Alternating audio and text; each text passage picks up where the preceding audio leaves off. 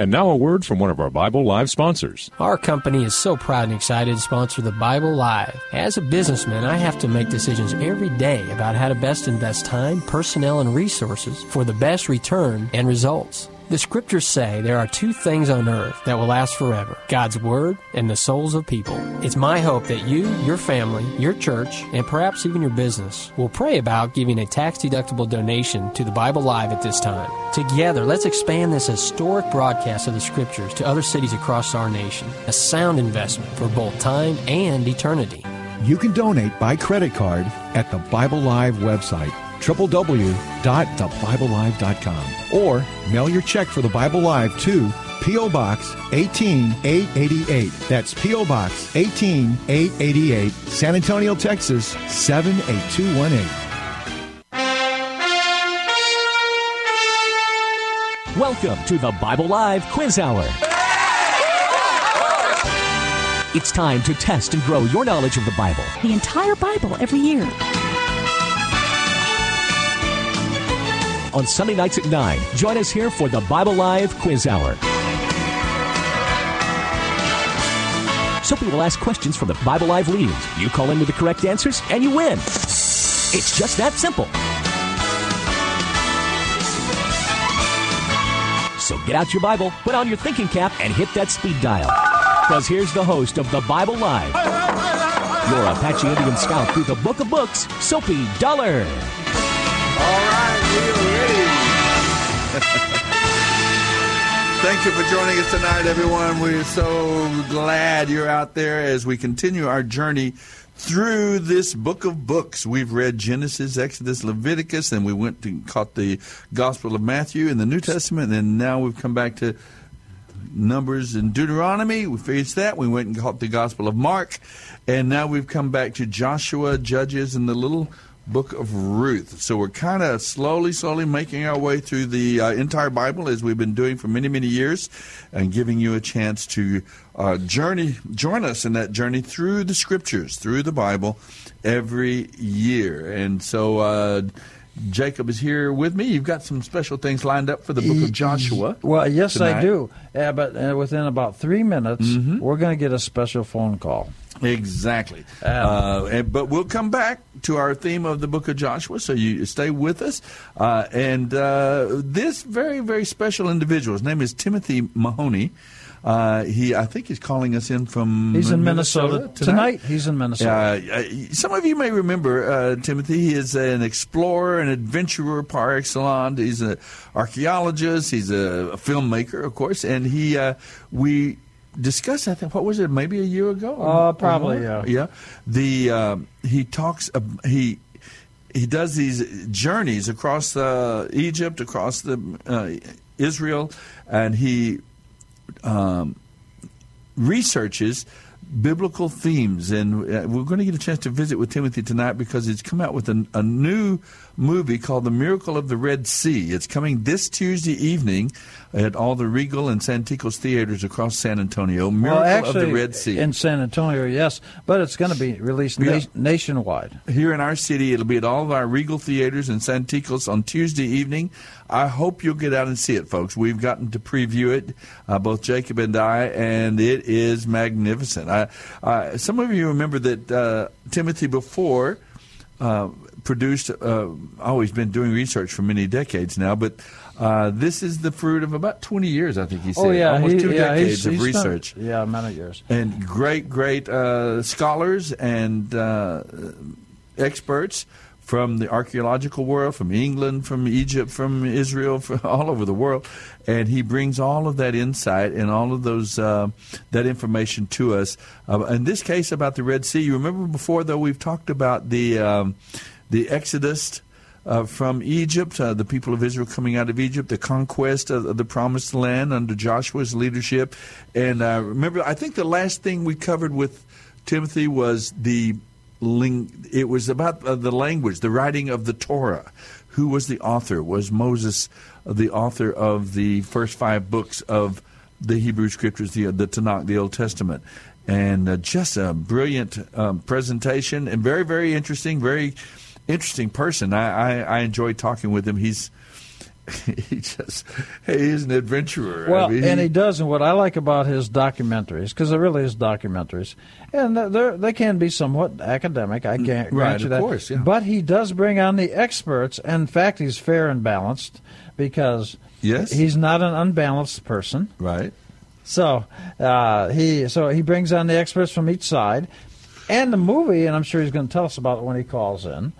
He's going to explain that he does what's called the Egyptian view and the Hebrew view. Right. Now, before he gets on, I will tell you that the ancient writings of the Hebrews actually is exactly what he's presenting.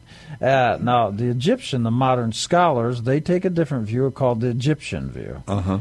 In fact, some people say, oh, well, the Exodus never happened, except we now have archaeology evidence that it did happen. We found tremendous things. In fact, there's one expert. He's an Austrian, and his name is Manfred, and his last name is Binke. Mm-hmm. And he has actually been excavating with the consent of Egypt in what we call Goshen. Mm-hmm. And he has discovered plaques with the actual name of the Pharaoh that was in charge when Moses let him out. Mm-hmm. And his name, now I'm going to say this as best I can, his name from Egyptian is Akhtan Musa, mm-hmm. which means brother of Moses. And that's exactly what's in the movies. Remember the 50s movies with Charlton Heston? It's exactly what was in, because they got it from the ancient Jewish writings. Yeah. And here he found a tablet. Well, that fits right into our theme of the evening here, where we are reading in the Scriptures, and also what we're going to talk to Timothy about is that whole episode of the point of departure, as you say, Goshen. The people lived in a region called Goshen. The early Scriptures, Gesem. And so they... No, that's the Egyptian name for it. The Egyptian name. The point of departure, we talk about then the journey across, and then, of course, the crossing of the Red Sea, the miraculous crossing of this body of water in which the people of Israel walked across on dry land, and the Egyptian troops that were pursuing them, the chariots and so on, were destroyed when the water came back over. And then after Tim leaves us, he'll leave us at 9:30. And when he's done, then at 9:30 we'll go ahead and get into Joshua. Is Timothy with us now? Okay. Yes. And as soon as he leaves, we'll go into Joshua at 9:30. You bringing him on? I am. Okay. Let's go and visit with Tim, Timothy. are you there? I hope you're on the line with us. I'm here. Yes, I am. How are you? So glad to talk with you again. I admire you so much. You have more fun than a barrel of monkeys, I think, in your life. You're such an adventurer, explorer, archaeology, and, of course, then you get into filmmaking. What an amazing life you have, my friend. And now it'll be your turn, Tim, to tell all about us. Go right ahead.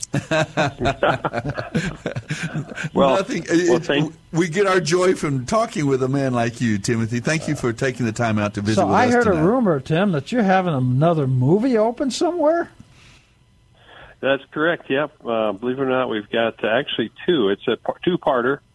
The Red Sea Miracle Part 1 is going to be February 18th. That's in 2 days. Yeah. Yep, another Patterns of Evidence film. And this is the one I actually started working on, way back in 2002. And what happened was someone said there wasn't any evidence for the Israelites in Egypt, so why look further out of the Exodus? And that began a long part of my life. In fact, a third of my life has been spent really investigating and interviewing and traveling to the Middle East and different places, trying to sort out all of this. Well, it is. Tell me, before we get into it too much in depth, I just want, what drives you, Timothy? What makes this so interesting to you and something such a passion for you in your life? I saw something of your background and your family and in the film. You reveal a part of that, but kind of from the horse's mouth here. What is it that makes it so fascinating to you? That's a good question. Sometimes I wonder that myself. I think that there's sometimes we're supposed to do something, and I felt as if in my particular life, I felt as if there was something I was supposed to do, and I didn't know exactly what that something was, other than I sometimes we don't know what will happen in the future, but we have to take a step. And for me, I was sensed that I was supposed to make films. I felt that I was supposed to make films about the Bible, and I wasn't sure how that would come about. But earlier in my life and career, I ended up producing and being interested in talking with lots of scholars. And so prior to making the Patterns of Evidence films, I probably made about 30-plus curriculums, and oftentimes with scholars. And I've probably produced 300 episodes there. And I produced a number of different things, worked with the Billy Graham Association, and made some documentaries about their films. And eventually I came to hear about people searching for evidence of the Exodus, and that piqued my interest back in 2000. And that led me then to my first trip to Egypt. And that's how this all came about. And the films that I've made are I've tried to take complex things and simplify them so that we can understand them, but hopefully not oversimplify them, but at least make them so that people can understand, well, what does the Bible, what is the biblical account telling us happen? And so we started this process, which we call Patterns of Evidence. And, as you've seen in the films, the first one was the Exodus, which we looked for a pattern of evidence of the Israelites living in Egypt, and then the conquest of the Promised Land. So we looked for that pattern. The second film was, did Moses have the ability to write? Because people were saying that he didn't. Scholars, they were critical of the Bible. And so I said, well, what would he have written with? Was there any writing system available?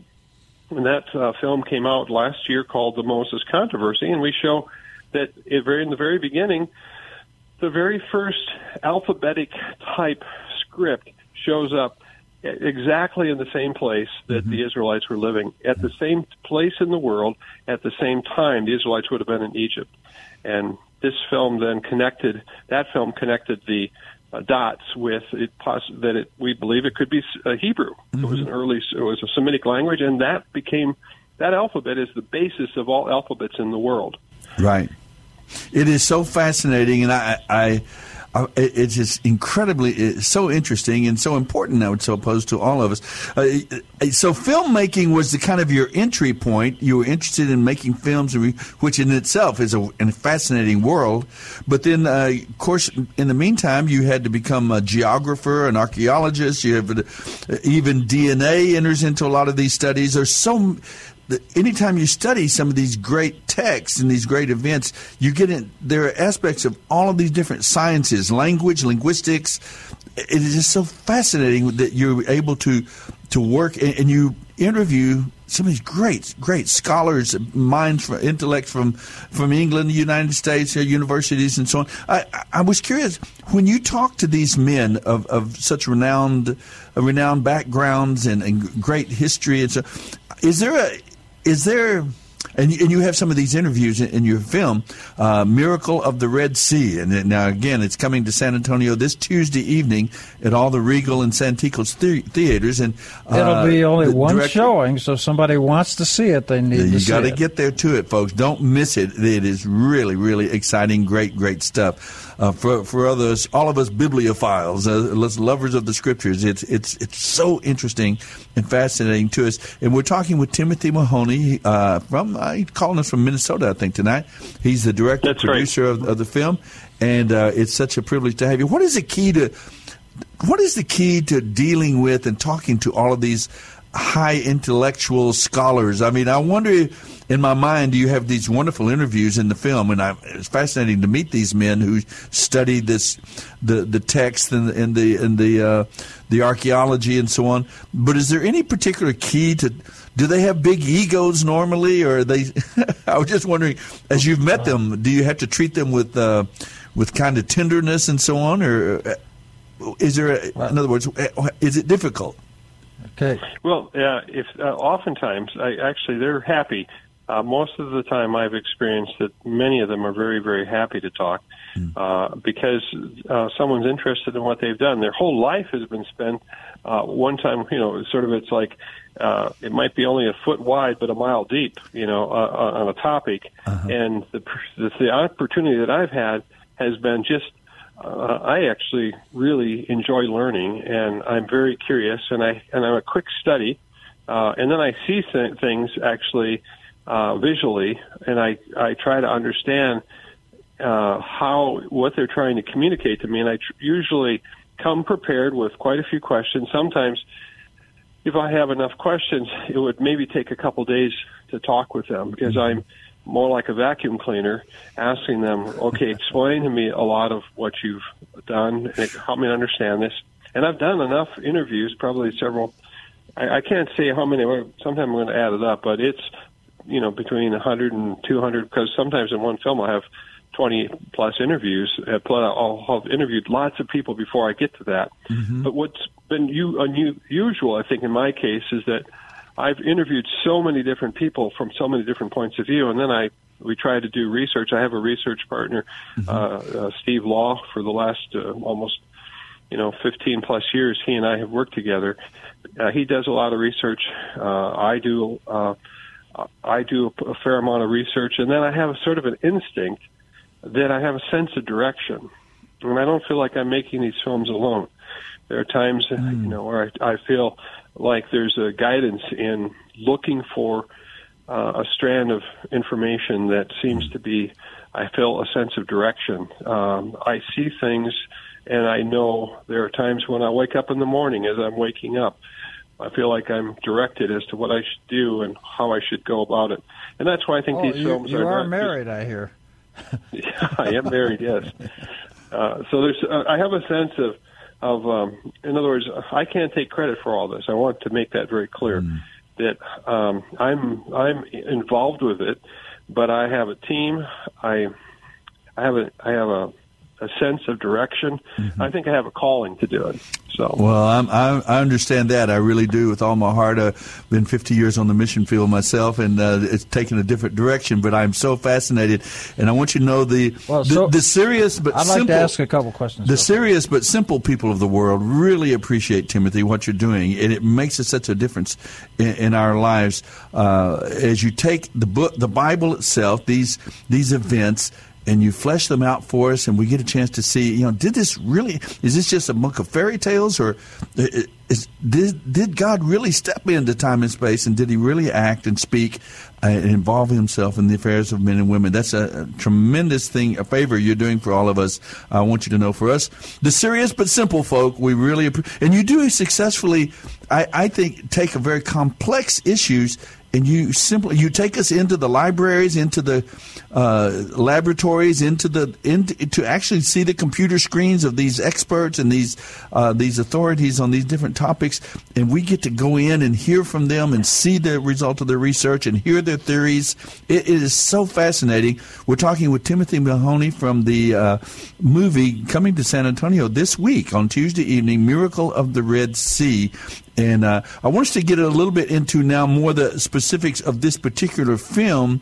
It deals with the departure from the people of Israel departing out of Egypt, out of the land of Goshen, or Gesem, or whatever it's called there, and you can clear that up for us. But in making their way across, where was this crossing point? Where was this great miracle of the parting of the sea?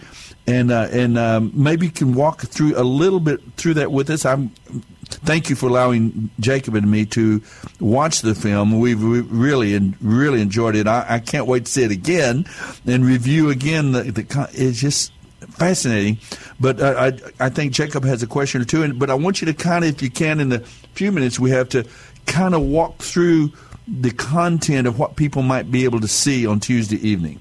Yeah. Hey, Tim, I just wanted I know that you said that you went through a crisis of faith at one point. You mentioned it in this most recent movie. And yeah. I was wondering, somebody came very close to it, but I was wondering, for you, as you went through this, were you satisfied that the needs of your faith was answered, and were you satisfied there was indeed something called the Exodus and the Red Sea parting, etc.? Oh, absolutely. And my crisis of faith actually was very short in a sense that it happened, and it happened almost. What I would share with your audience would be that I think that there are doubts that sometimes are in our hearts that grow over time. And for me, when I came out of Egypt the first time, there was some doubt that was planted in there when they said there wasn't any evidence for the Exodus. But over the weeks, then it started to get worse and worse and worse. And I think this can happen to lots of people, and it has happened to lots of people. And so I was sitting in my edit suite, and I've told this story many times, where on a Saturday I was looking at this footage, and this thought came into my mind. It was like the room got cold, and this thought came into my mind. Everything your family has believed about the Bible, your mother believes about the Bible, you believe about the Bible, is a lie. And for a moment, I had the most horrid sense of terror and emptiness and hopelessness. And then another thought came to my mind, almost immediately from on my right side. It was on my left side, I had one thought. On my right side was another thought. Get up and get out of this edit suite, go to your office. And I went there, go to your bookcase, look at that book. And a book that was written by Egyptologist David Rohl. Someone had given it to me. I hadn't looked at it. I didn't look at it very thoroughly. I just put it on my bookcase about a year earlier. And when I opened that book, I started to see that he had uncovered a pattern of evidence, really, for Joseph and his family coming into Egypt. And that was the beginning of this, change. So I think for some people, what I was able to do was find and illustrate a pattern of evidence for the Exodus that's been ignored or denied or pushed off or not being a connection, and try to explain that. That's what the first film did, and then the second film, which I think was the most profound that I made, true, even though it's probably not as popular, the Moses controversy, is the fact that I think there's a connection, that the reason we all have an alphabet, this simple writing system, is one primary reason, and that's to retain the knowledge of God. We can use it for many other things, but the main reason we have it is that it says in the beginning was the Word was with God, and the Word was God. And the Word became flesh and dwelt among us. And so here we are with this device, this most unique, ingenious device of an alphabet, and its primary purpose, I believe, is to know and retain the knowledge of God, pass it on from generation to generation. Now, this next film, The Red Sea Miracle, it's February 18th, the Red Sea Miracle, which is Tuesday. All across the nation in over 800 theaters now, we've got a two-part epic film which is going to be investigating the route of the Exodus. Between Egypt, where they left, and Mount Sinai, the Bible has recorded that there was a tremendous miracle, and I read through the scripture today. Multiple times it says, I'm going to gain glory over Pharaoh and his army. And do not forget what God did by bringing you up out of Egypt, Jacob, right? Your relatives came up out of Egypt. And with a mighty hand, God is going to do this. So this next part of our investigation is looking, okay, well, how did this happen? And which way did they go? And what sea did they cross? And what do we learn what will we learn by this, Yes. So it is so amazing. It really is. And it's so thought-provoking. And if you know, those of you who love the Bible and love the Scriptures and make this journey through the Scriptures with us every year, you're going to be so excited and glad you saw this. It's called Miracle of the Red Sea, Tuesday evening, now the 18th, Tuesday evening, here at all of our Regal and Santikos theories here in the 7th largest city of the nation. We're so thrilled, Timothy, you're going to be here through the film and the things that we're going to learn from you. I wish we had a lot more time to talk with you about it. But, it seems like in this era and this time and this date of information, online information, and I tell young people that I work with continually each and every week, my son told me some time ago, Dad, when you were young, to be a follower of God and a lover of God, you had to, the problem was to know what to believe. And this generation, the problem they have is who to believe. There's so many voices, so much information coming at them. And this is a voice, folks, that you can trust. It is well presented. The support for the arguments, the interviews, the first-hand interviews, you're going to be so excited and thrilled that you saw this. And not that it answers every question. I'm surprised a little bit, Timothy, that we don't know more. Still, we're trying to, some of these things, we're still trying to figure out. Of course, we're talking about, 3,500 years or more, and so I guess it shouldn't be a mystery, but sometimes I'm a little surprised that we don't know more with some certainty. It's just so hard tracing these changes, right? Whether it's archaeology, geography, linguistic, even DNA, that the world has changed over, and to track those down is it's amazing ability. Well, it's 3,500 years ago. We know sometimes a lot more about biblical events than they do about other forms of history, but they're very confident in other events in history. But I think that what I would share with you is that, and if you need, guys, we can talk a little bit more if you want. I love talking about it, but I've been going for the last week, night and day, nonstop. I'm sure, yes, working on it. But I think what I would share with you is that. So why isn't there more evidence? Well, as you see in this film, we're going to unveil that there have been things that have been missing, and this is as far as what our understandings have been, and then there can be events that happen in history that cause people to forget or to have things, let's say, forgotten. I guess it's the same thing as forget, but I mean, they've forgotten because they were carried off to war. Tim, I hate to interrupt you. The music is starting. And we got less than a minute. But I know our time is up, but did you want to stay on for another couple? If you could, I'd love to have you finish that. That's what I was asking. If you could stay with us. Come back. You're so gracious. Thank you so much. We will be right back with Timothy Mahoney. He is a producer of the film Miracle of the Red Sea, coming to San Antonio this coming week, Tuesday evening. And so stay with us. I'm going to ask him a little bit about I want to know what the number one, if you can do it, what's the number one thing you learned that was new for you during the filming of Miracle of the Red Sea? So we'll come right back and talk with Timothy, finish our interview in just a few minutes. Don't go away. Wrapped in a manger on Christmas morning. You're listening to the Bible Live with Soapy Dollar. Singing in a timber, talking with the elders.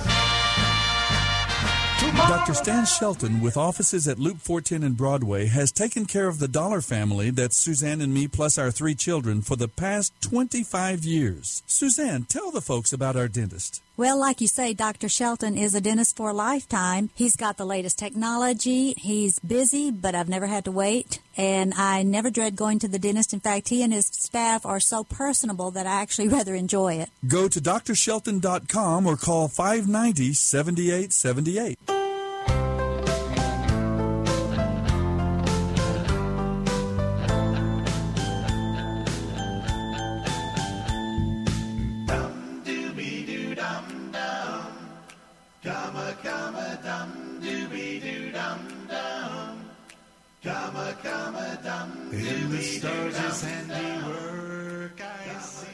You're listening to the Bible Live with Soapy Dollar. Majesty, though he ruleth over land and sea. What is that to me? All right, we are back, and so pleased to have just a few more minutes at least with our good friend and our very talented person, very influential in our lives. His name is Timothy Mahoney. He is the producer of some incredible, wonderful films. The one that's coming to San Antonio this week, Tuesday evening, Miracle of the Red Sea. It is, I guess it would be called a documentary, right? Oh, it's a documentary, yeah. Without a doubt. Yeah, it's actually called The Red Sea Miracle. The Red Sea Miracle. Red Sea Miracle. Tuesday evening at all our Regal and Santikos theaters and all 800 theaters across the nation. It's an exciting thing to see. And we don't have you much long. I don't want to abuse that, but I wanted to talk a little bit about, ask you the final question here. But what was your number one takeaway from this whole adventure of producing and the interviews and traveling and seeing? What was the one thing? I was impressed by the fact that people around, nations around still heard about the miracle. When I heard that in your film, it made me think, well, that is an interesting aspect of this whole thing. Other nations had heard about it. But anyway, when you studied it, what was the most impressive, important development that in this whole episode of the people of Israel leaving Egypt and going to Mount Sinai? What changed? Well, I think that as I've been in the desert multiple times, and I think the issue that I don't know that we can grasp is how big this might have been. This event has echoed or even grown over time. And why it says we're not supposed to forget this, I think it might be up to 140 times. I'm not sure. It says, do not forget what God did by bringing you up out of Egypt. Mm-hmm. I think the scale of it is probably much greater than what many of us realize. And there's reasons that I believe we're not supposed to forget it. If the question then is that as I've divided the film into two different groups of ways of looking at it. One, as you note, I call it the Egyptian approach. Another one I call the Hebrew approach. Mm-hmm. And today, it's common for us to take the Egyptian approach, sees the scale of the Exodus as being a smaller, closer to Egypt, at the Reedy Lakes, and they're seeing that it could be that the Israelites were at a marshy lake called the Sea of Reeds in the Bible, possibly, or there's other people that believe, no, that's not where this event happened. It happened at the Gulf of Aqaba, which is an extension of the Red Sea, mm-hmm. and that is the right arm of the Red Sea on the Sinai Peninsula, and that it happened much further away, and that it was a spectacular, enormous miracle. Mm-hmm. And so that's the tension in this film, is the question of, well, to what scale was this, and what is God trying to show us in this event? And then the question of provision, because God was providing for the Israelites mm-hmm. through this journey. Even that pillar, I'm going to, in the next film, as we start to look at miracles further on part 2 on May 5th. So February 18th, Tuesday night, is part 1, and May 5th will be the part 2. Mm-hmm. Is that, what was that pillar? And it says by it was... pillar, do you mean the cloud by day and the pillar of fire by night? Yes. Okay. Yeah. Do you know what the scripture says that was? A cloud by day and a pillar of fire by night. That's all I know. Tell me more. Well, it wasn't just that. It was the Spirit of God that was amongst it. In other words, and actually, yes. I found out that there's a deeper Hebrew understanding. There's a word that's used in Hebrew that's only used one other time, and that was when the Spirit of the Lord hovered over the waters at the beginning of creation. Uh-huh. I believe that same word is used, I believe, as I recall, that was the same word was hovering over the Israelites as he led them out. And yes. So something is going on here that God was involved. And I think the question for all of us today, and I have to be honest with you guys, I was almost ready to throw in the towel in the fall because it was so difficult to make this film. Because, I've been at it for 20 years, lots of risks, lots of financial challenges.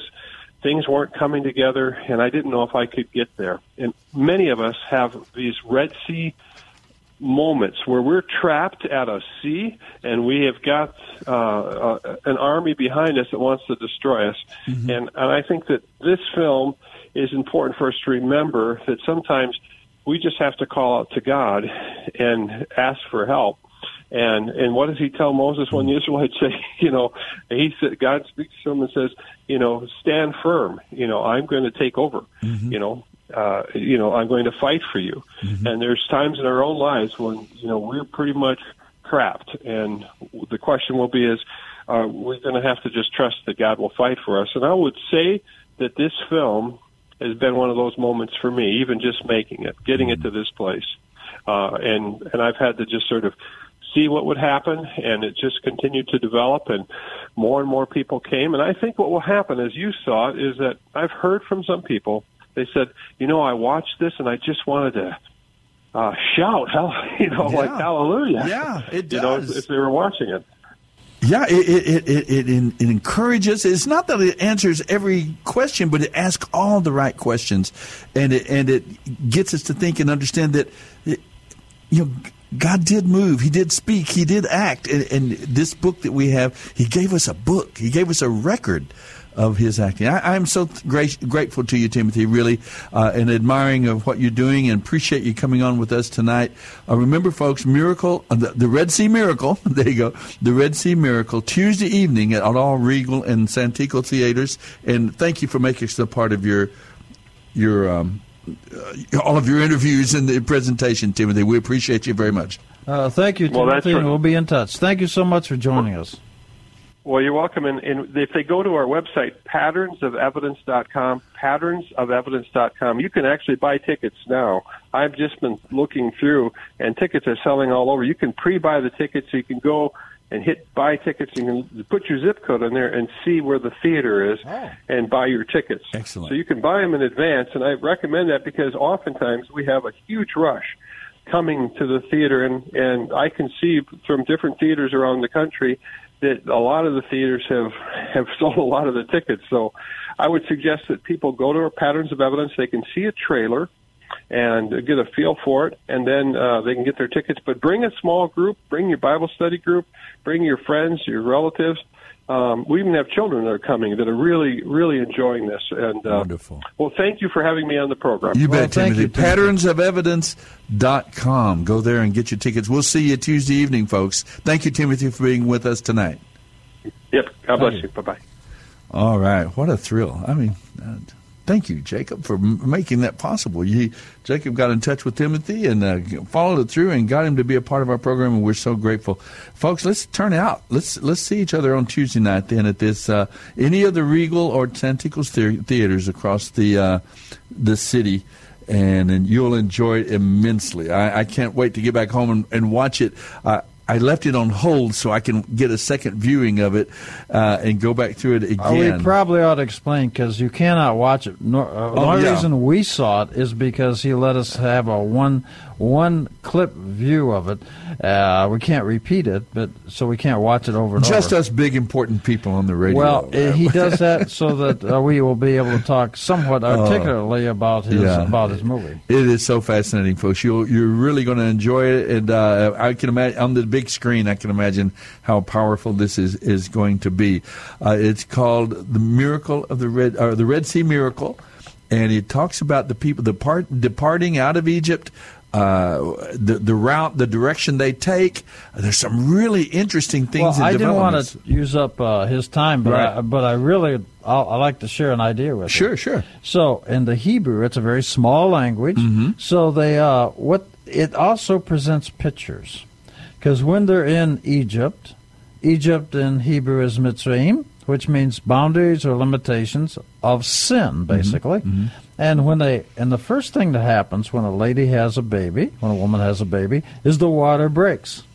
So when the water breaks, the children come through, and then on the other side they're called the children of Israel. Mm-hmm, mm-hmm. And the cloud he's talking about, in English they call it the Shekinah, mm-hmm. but Shekinah, or Shekinah. Mm-hmm. And that, like Spanish, Hebrew has male and female words. That's a female. So the spirit is always considered more or less a female. Mm-hmm, mm-hmm. And then they're led across the desert to the mountain of God, and God, the daddy, lays down the law. Mm-hmm. So you've got the picture of birth going on. And the reason the word he's talking about in Hebrew is right. It occurs in Genesis when the world is separated and the Spirit of God hovered above. Mm-hmm, mm-hmm. And so this is the same thing, because what's happening is God is taking them from the water as He created the world from separating the waters. Mm-hmm, mm-hmm. It's fascinating. And here they're passing through the water. If you take the analogy maybe a little further, the idea of coming out of Egypt and crossing over the sea, again, they're passing through the water. Well, it's like a birth canal. Yeah, yeah. Well, the fascinating thing to me, I was really interested in what Timothy said about what was the most fascinating thing for him. To me, the striking thing as I was able to watch the film here was It's the interviews, the intellectuals, the scholars, the information, the way the thoughts are supported, and you get to see the whole picture, and the way they do break it down into simple understanding, and they analyze this journey they took from Egypt to Sinai, but. This has big implications too. This idea that they passed through what was the name of that the sea? The idea that we talk about the Reed Sea. There has been this attempt to reduce the miracle. Oh, it was just a marsh. It wasn't really a sea. Some people. Well, that has the been miracle an attempt. Never happened. Some people even in the Jewish world say, "Oh, it's just a mythological story." Yeah. Except the evidence that had been exhumed, and he didn't get to talk about tonight. Right. Some's in the movie. But there's so much evidence now, archaeology evidence, that actually shows what happened. Right. And it's fascinating because it means something happened. In fact, in the in the Egyptian writings, they have exhumed tablets now that refers to it. Sure. Isn't that amazing? And It is. Are you ready for this? I'm ready. There's a document. And it's colloquially called the Brooklyn document. And I know he didn't talk about it, and it's not in his movie, but I'm sharing. And in there is a listing, but it's from it's an actual recording of slaves' names, and they're all Hebrew names when they were put into slavery in Egypt. And this document is from Egypt. It's not from the Jews. Really, yeah. There's so much we're learning these days. It seems like I said, we're living in an age of information. I mean, we're barraged, and there's so much discovery. And sometimes we think, well, we know everything, and yet there's still so much that we're exploring and learning. Particularly when you talk about looking back 3,500 years, and the world changes, geography changes. This happens, and it's just really fascinating. It gives you a perspective of that is so beautiful. They do a great job of producing these films. And so there is this conflict between the Hebrew perspective, or the larger perspective of a great God doing a great thing, and even the nations around them heard of this great miracle at that time it's recorded, and then our constant attempt to minimize it and to make it smaller. Timothy mentioned the conflict between the large and the small view, and they want to make the passage, instead of crossing over a sea, that and the charioteers and the army of the Pharaoh being covered in the sea, and now they want to make it just a marsh. And I heard an old joke, some preachers some years ago, when they were talking about, well, it's smaller, really. It wasn't really that big a thing. There really that weren't more than maybe 6,000 people, and everything is. The attempt is to reduce it, somehow make it less than miraculous or less than, and of course, what we want to know is the truth. We're looking for what did really actually happen. But one fellow said, "Well, that's pretty amazing that if it was only the Reed Sea 2 feet deep, and he said that's really a greater miracle than I thought, because." The whole army of Egypt drowned in 2 feet of water. that's which is one perspective to look at it. Speaking of that, remember like a week ago I was talking about these gods and how they were androgynous or hermaphrodites, and they changed sexes. Well, somebody sent me an email, and they didn't say anything at all in the email. They only signed it. And do you know what they signed? Fool. I get it. Well, I do want to mention that just before we... by the way, if you're in need of an ark, if there's going to be another flood or something, if you're in need of an ark, I know of one. You know of one? I know of one too. I've got my little ark for my family. We're all ready for it. But anyway, one of the things you can expect to come from the movie when you see it on Tuesday evening is, and to me it was really fascinating, is that the implications of this is it might lead to a better understanding of where Mount Sinai is. If the theory and the idea that is presented, the Gulf of Aqaba, or whatever, Aqaba, something like that. I'll get it. Actually, what's fascinating to me is the ancient Jewish literature has always said, and I've talked to a lot of Jewish scholars, and they have always said, well, it says in the writings it was the Gulf of Aqaba.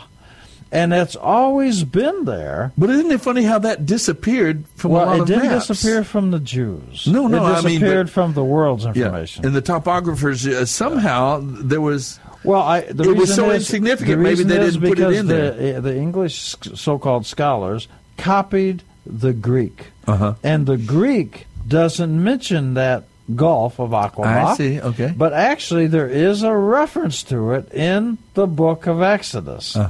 And it actually gives a Egyptian name, and it calls it the mouth of. And we're saying the Gulf. Gulf is like considered in the Egyptian a mouth of. So it's actually kind of there, except since they're using an Egyptian name, we kind of mess up. Well, I won't go into more detail about it now, but folks, when you go to see the movie, that's one of the things you're going to be really excited and interested in, is that this idea of seeing the map and seeing this Gulf of whatever, Aqaba, and how it figures it may be the crossing point, and then that would imply a movement of where our understanding of where Mount Sinai is, perhaps further east on the other side of Aqaba. And do you know what happened after that?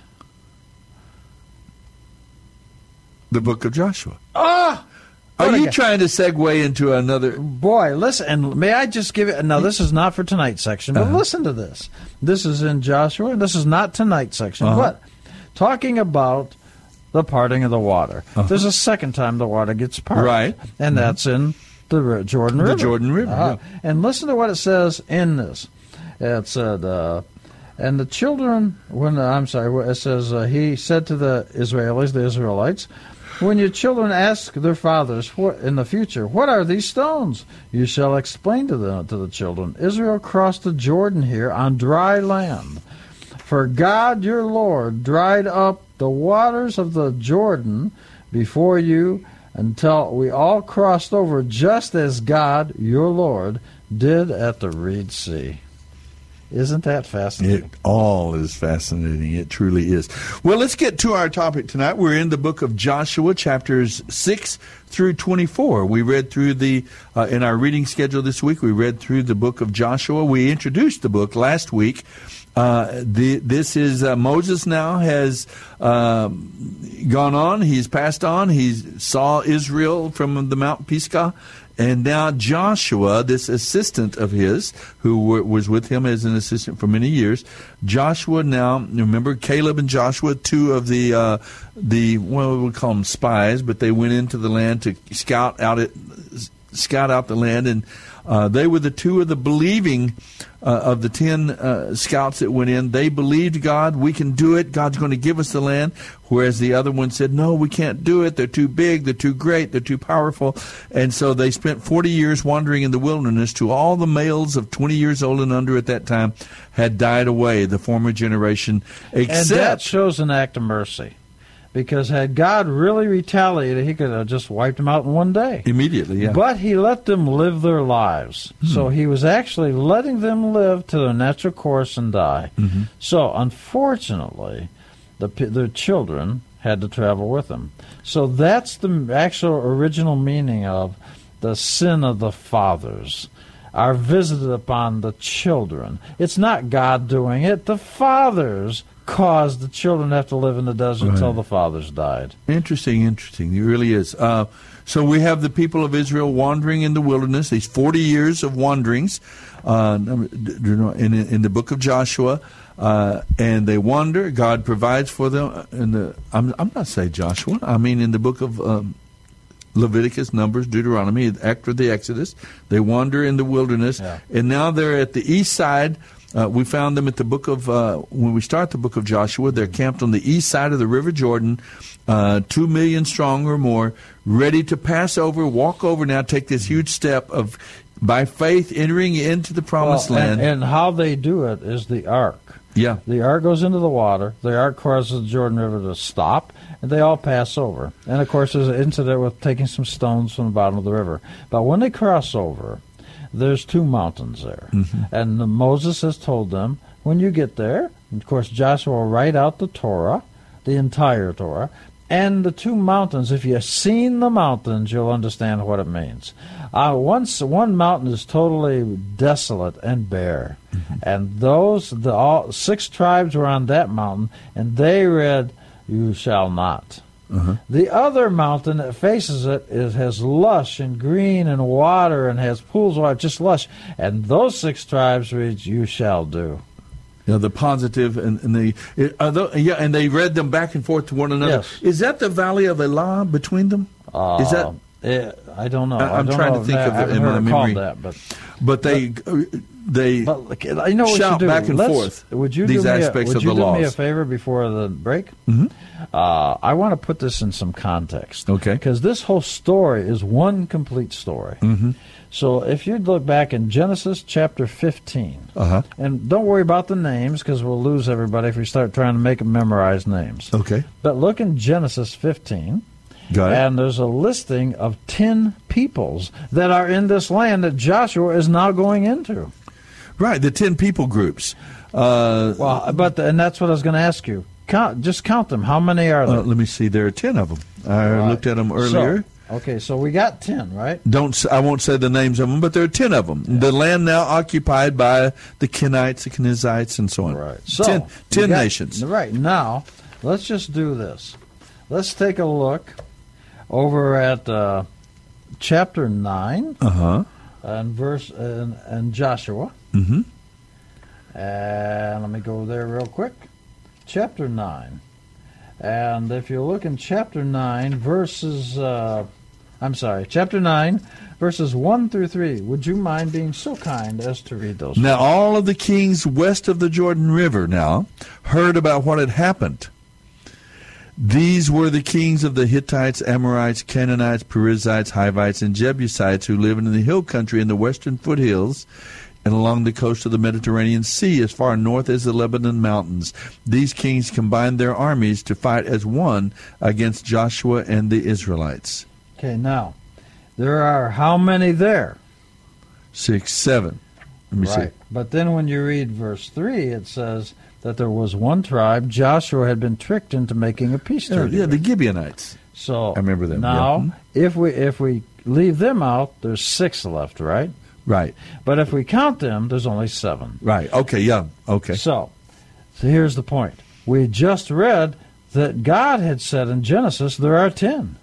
But there's only 7 here. But Joshua made a peace treaty, tricked and deceived into a peace treaty, and so that leaves 6. Now, did you think somebody's writing this and they forgot and they said, we left out 3? No. What this is about is this. Joshua was intended to conquer 7. That leaves the 3 that Abraham was talking about back in Genesis chapter 15. Well, the understanding is the last 3 will be conquered by the Messiah on behalf of Israel. That's interesting. That is really, really interesting. Well, I wish we had time to kind of delve into it more deeply, but maybe there's not much to delve into. We'll have to see when Messiah returns. Let's go back and do a couple of your questions in the last segment. Well, our music is coming up now, so we've got to... We'll have to wait till the music's over. Yeah, and we'll come back from our break, and we'll talk about these chapters 6 through 24 of the great book of Joshua. This is a battle. Joshua was a commander, tremendous military commander. In fact, in some aspects of the invasion of Canaan here under Joshua's leadership, some of these battle tactics are still studied in the West Point, I understand, today even. Are we off yet? No, we're not. We're not off yet. We're going to come back in just a few minutes after these brief notices and information. Folks, don't go away. The Bible Live will continue.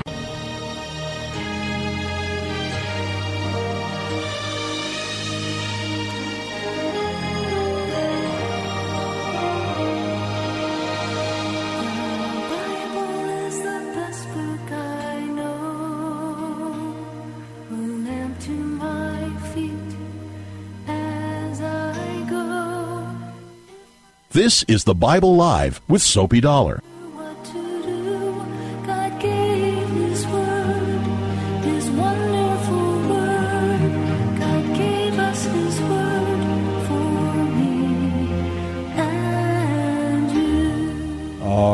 glad God gave us a book. You know, I was thinking about that, Jacob, this past week. The idea that, in fact, it seems like somebody has even asked me this question, maybe a number of people over the years, you know, why a book? Why? And I was pondering that a bit this past week. We have this, frankly, this Bible we call the Bible is not really even one book. It's actually a library of 66 different books written over a period of 1,500 years, about 40 different authors. But why a book? Why is that?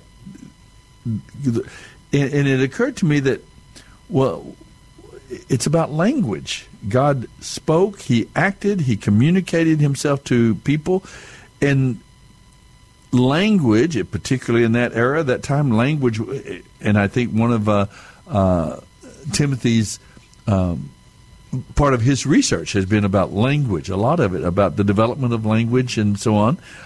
Remember his earliest book about how was language came about? He talked about how the Hebrew language... Here's the logic. When God spoke it into being, to speak there had to be words. To be words, there had to be an alphabet. Mm-hmm. Now, the Jews understand that God spoke Hebrew. Well, to be written words, it had to be an alphabet. No, to speak words, you have to have an alphabet. God can't speak the world into being unless He has words. To be words, there must be vowels, there must be consonants. There has to be a language. Uh-huh. Then it became a written language. There's no doubt about that, but the Jews have always taught, yes, right or wrong, I choose right, that there was, before the physical world, the God had to have a language because He spoke the world into being. To speak, you must have a language. You must have words. I understood that, and I understand that. I was saying that a second step, there must be language. There must be sound symbols of things, of events, of actions that we take. So there has to be language, yes, but then the second stage of that, and of course, I think, isn't that the idea that early on, Genesis, Exodus, the early people passed these stories along. There wasn't language, and there wasn't written language, and it was passed along in oral tradition, right? Storytelling. Is that? Yes and no. Or was there always, in your view, always there was an alphabet, and always there were symbols? Well, let me ask you a question. When was Genesis written? Bing. That means I don't know. That's my I don't know. When was Genesis written? Yes. I would say 1,500 years. Okay, that's unfortunate. BC. Unfortunate. No, well, unfortunate wording my part. Moses was at Mount Sinai. That's when God told the story to Moses about Genesis. Okay. So, while we're reading it, Exodus as a second book, he actually was told the entire Torah at Mount Sinai. So, when he came down, he knew the story of Genesis. Now, if Moses knew something before, he did. But when he came down, he could write at that time. So when he brings down the Ten Commandments, now the Protestant, the Catholic, and the Jews number the Ten Commandments differently. They're all the same, but they're numbered differently. The first one in the Jewish world from the Bible is that I am the God that brought you out of the house of bondage, out of slavery. Mm-hmm. So the reason that's important is that if God had made the world and He said, and I made everything, and et cetera, rather than saying I brought you out of slavery, then I would say to God, so you're the one that made me a slave? So that is why it doesn't start off by saying, well, I made the world. Because my answer would be, so you mean you're the one that made me a slave? That's not why it starts off. It starts off with, I did something for you. I brought you out of the house of bondage. I gave you your freedom. Now, the reason that's important from the biblical or from the Jewish point of view is that is a commemoration of the Passover. So there's two events that's actually calendar events in the Ten Commandments. One is the Passover, with the first one. The second one is remember the Sabbath. Mm-hmm. So you actually have that going on. So when Moses come down and he could write the Ten Commandments, he could come down, and he could over the next period of time, certainly by Deuteronomy, he could write. So if I take a piece of ink and I write it on a board, and I tell you every time you see this ink bent this way, you'll make the B sound, ba. If you write it this way, it'll be a C sound. So writing did come about from symbols. Those symbols certainly were a secondary dimension from the oral. But the understanding is Moses didn't write Genesis from him just knowing the story. He was told that from God. That's the understanding. Yeah, I don't guess I've ever heard that. That doesn't surprise. I mean, that I guess I've always assumed that there was a certain amount of God speaking and clarifying and explaining and filling in details and so.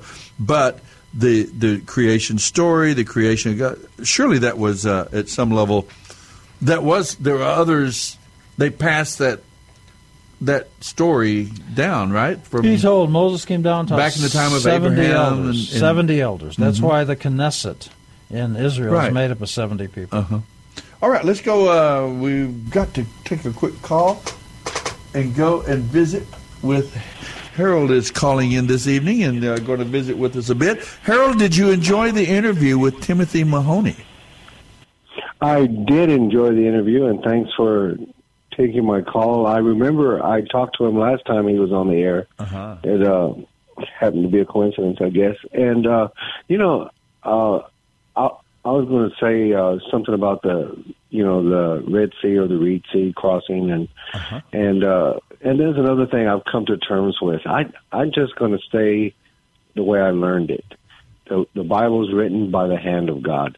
It can be inspired. You can figure it out anywhere you want, but that's just the way I talk. It's just written by the hand of God, and that's where I'm leaving it. Now, I did hear a story, real short, about, well, it was a long story, but I'll make it short.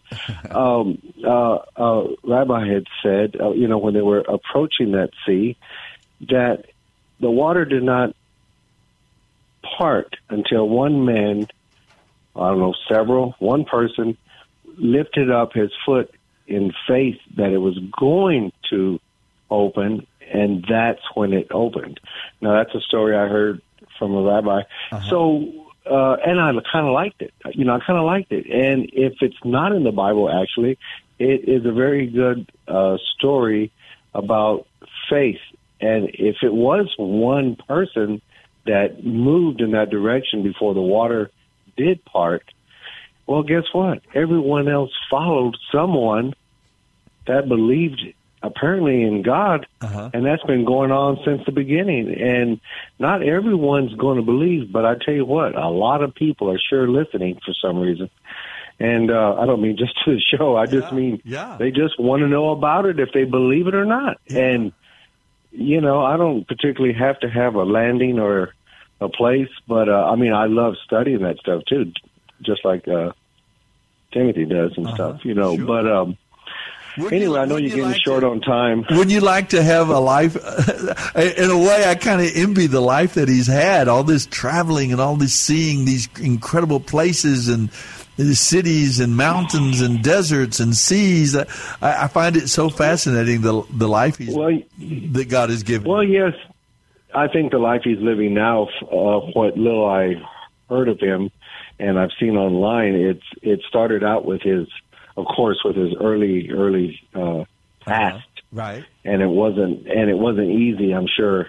And then it developed into this fabulous life, Yeah. And so, but anyway, I just, I guess I'll let y'all go. I just wanted to call in. I haven't called in a while. Well, good to hear from you.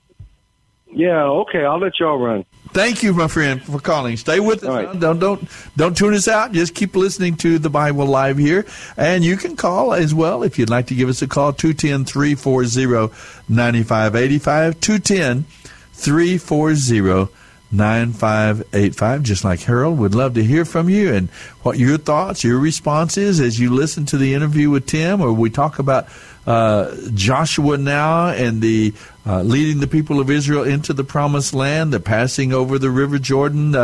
They come to the city of Jericho, named after the moon god, right? The city of the great walled city of Jericho. It's a fascinating story. We meet this woman named Rahab, who by her faith, she's among those who had heard about God's delivering the people of Israel from Egypt 40 years prior to that. So somehow she either was old enough to have heard that when she was a little girl perhaps, or that story had just been retold and retold. The surrounding nations knew about this it's great... It's a hard thing to ignore 2 million people marching at you. I suppose so, yeah. But I'm talking about when they came out of Egypt 40 years before that. And she they knew about that. Sure she did. And the surrounding nations, which is a kind of a new thought to me as I listen to this. That's right. One of the aspects about this is that none of these things were done in a corner. People knew about them. Other people groups, other nations, and heard about the army of Egypt being destroyed and this sort of thing. And very, very fascinating world. But they come into the promised land. They cross the Jordan. They conquer the city of Jericho. Well, now, they did not conquer Jericho. All right. I'll use the exact language. God conquered the city of Jericho for them. But they followed directions, and they did what God told them to do. That's the reason of the story, that they go to this little tiny place called Ai, or Ai, I guess some people say.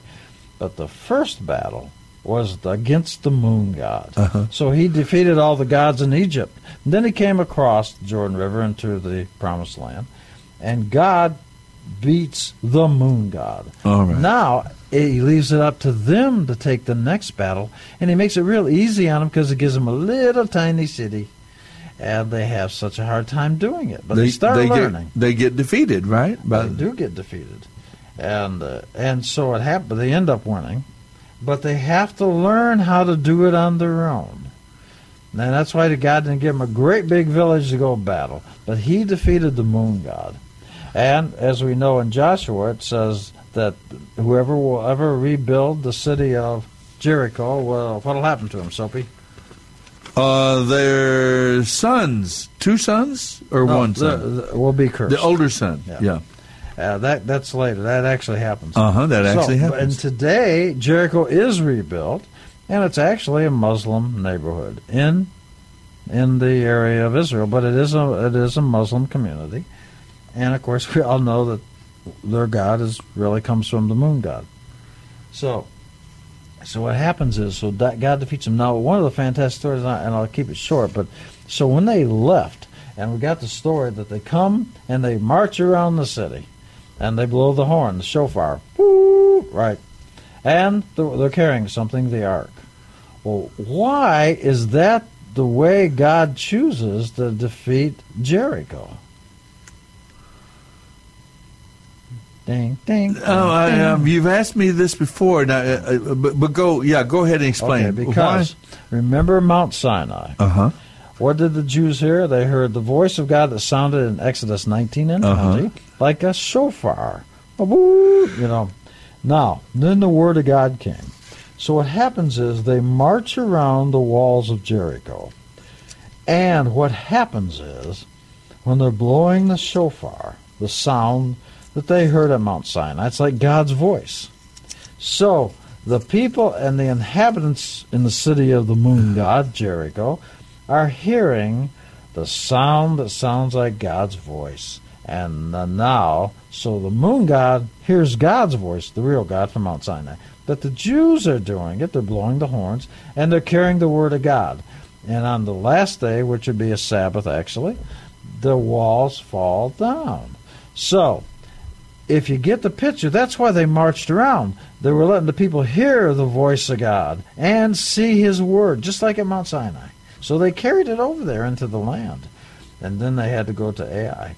And then we know the story that somebody took something from Ai, didn't they? Yeah, a young man named Achan and his family, they were told not to take any of anything to do anything. Now, and you'll notice in the English, I don't know what yours says, but it says they took the detestable thing.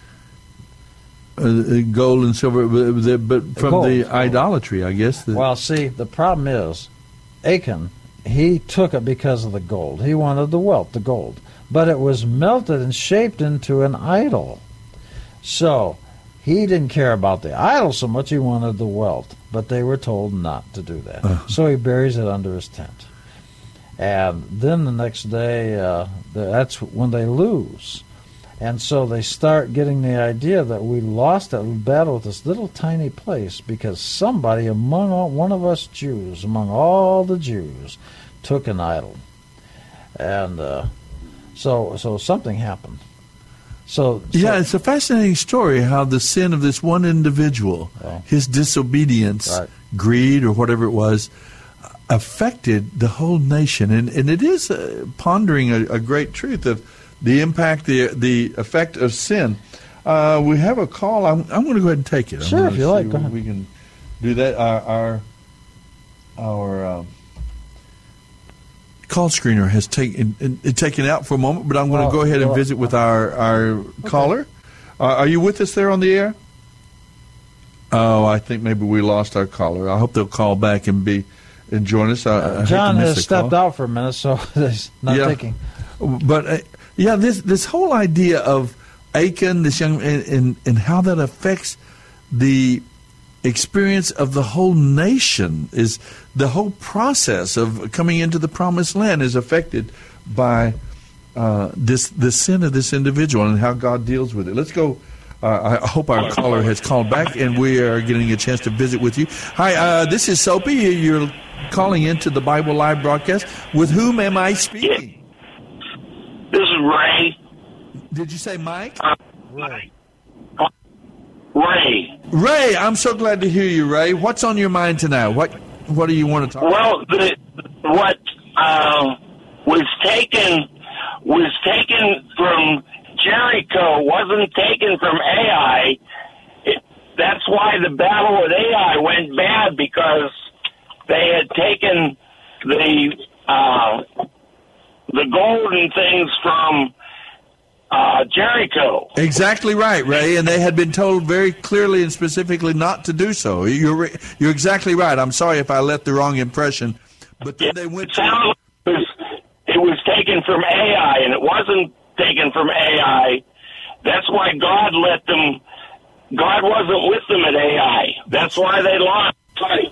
You're exactly right, Ray. Thank you for correcting me on that. If I misspoke, the Achan and his family they took the wealth, the gold from Jericho, and then as a result of that, the whole nation experienced not only an embarrassing defeat, but interestingly, people lost their lives. Men and women died because of this sin. I find that so fascinating that sin is real. It really does affect real people and brings about tragedy, brings about sadness, and destroys relationships. I guess it's a little bit of a story about the seriousness of sin, right? The seriousness of disobeying God. Yes, very definitely. And then, of course, Achan's whole family was put to death. So actually, Ray, if I might address that. Yeah, that's something Jacob has a perspective on that I think I heard some time back, and it's very thought-provoking. Actually, the way that's read, and I understand why a person could read it that way, it seems like that is family. But that would be certainly contrary to all of God's laws, that you don't kill innocent people for a sin that somebody else did. But it's when it says the things and all they had, later on you will see that the children of Achan was actually still around. So therefore we understand that they pelted him with stones, and they burnt. When it says they pelted the other things, they did the idol and the other things they might have taken. It wasn't actually his family, because you'll find later on they actually are in the Bible, so they didn't die. But it is. But the consequences were severe. I mean, it's no doubt about it. There's no doubt about it. And the teaching from that in the Jewish world is this: that all Jews are responsible for every other Jew. And so if I sin, I will bring a bad retribution on other Jews. Well, sin is insidious, and it does have a negative impact. It destroys relationships. It destroys the peace. There's so many effects. Maybe that's one of the lessons, at least, comes from the story of Achan. Thank you for calling in, Ray. We appreciate hearing from you tonight. All right, thank you. You bet. Glad you're out there. You can give us a call as well, 210. Oh, well, our time is, goodness gracious, the hours have gone, minutes have gone by. I was just going to give the phone number, but we're coming down to the end of our program. One good thing already. we know is that in the end of Joshua, in the end, we know that during Joshua's life, before he died, in 24:31, yes, Israel served God throughout Joshua's lifetime and during the lifetime of the elders who survived Joshua, who knew everything that God had done for Israel. And then they buried the bones of Joseph. Now, what happens is when we enter into the book of Judges is when they failed to still follow. But while when Joshua was alive, and Joseph, they carried the bones, they did obey, because it tells us throughout Joshua's life they did obey. That was a 25 to 35 year period of the conquest of the Promised Land. And then we enter into this 350-year period of the Judges that we're going to read about next this coming week. And the book of the Judges. And what happened is the Judges is your test. It's not about there's 6 major stories, 6 minor stories, but it's really your graduation exam. Can you tell me what laws are missing? Because starting from the first chapter, all the laws begin to be violated. So if I was going to train you to be a judge, believe it or not, it's the same word as shofar. So you're going to read it, and when we read it, we'll say, well, wait a minute. There's something wrong right in chapter 1. They begin violating the laws, and you can find all the laws of God are violated. 613 laws, each one is violated. In the book of Judges. That'll be your graduation exam. If you cannot identify them, no problem. We start over again at Genesis. We read it again, right?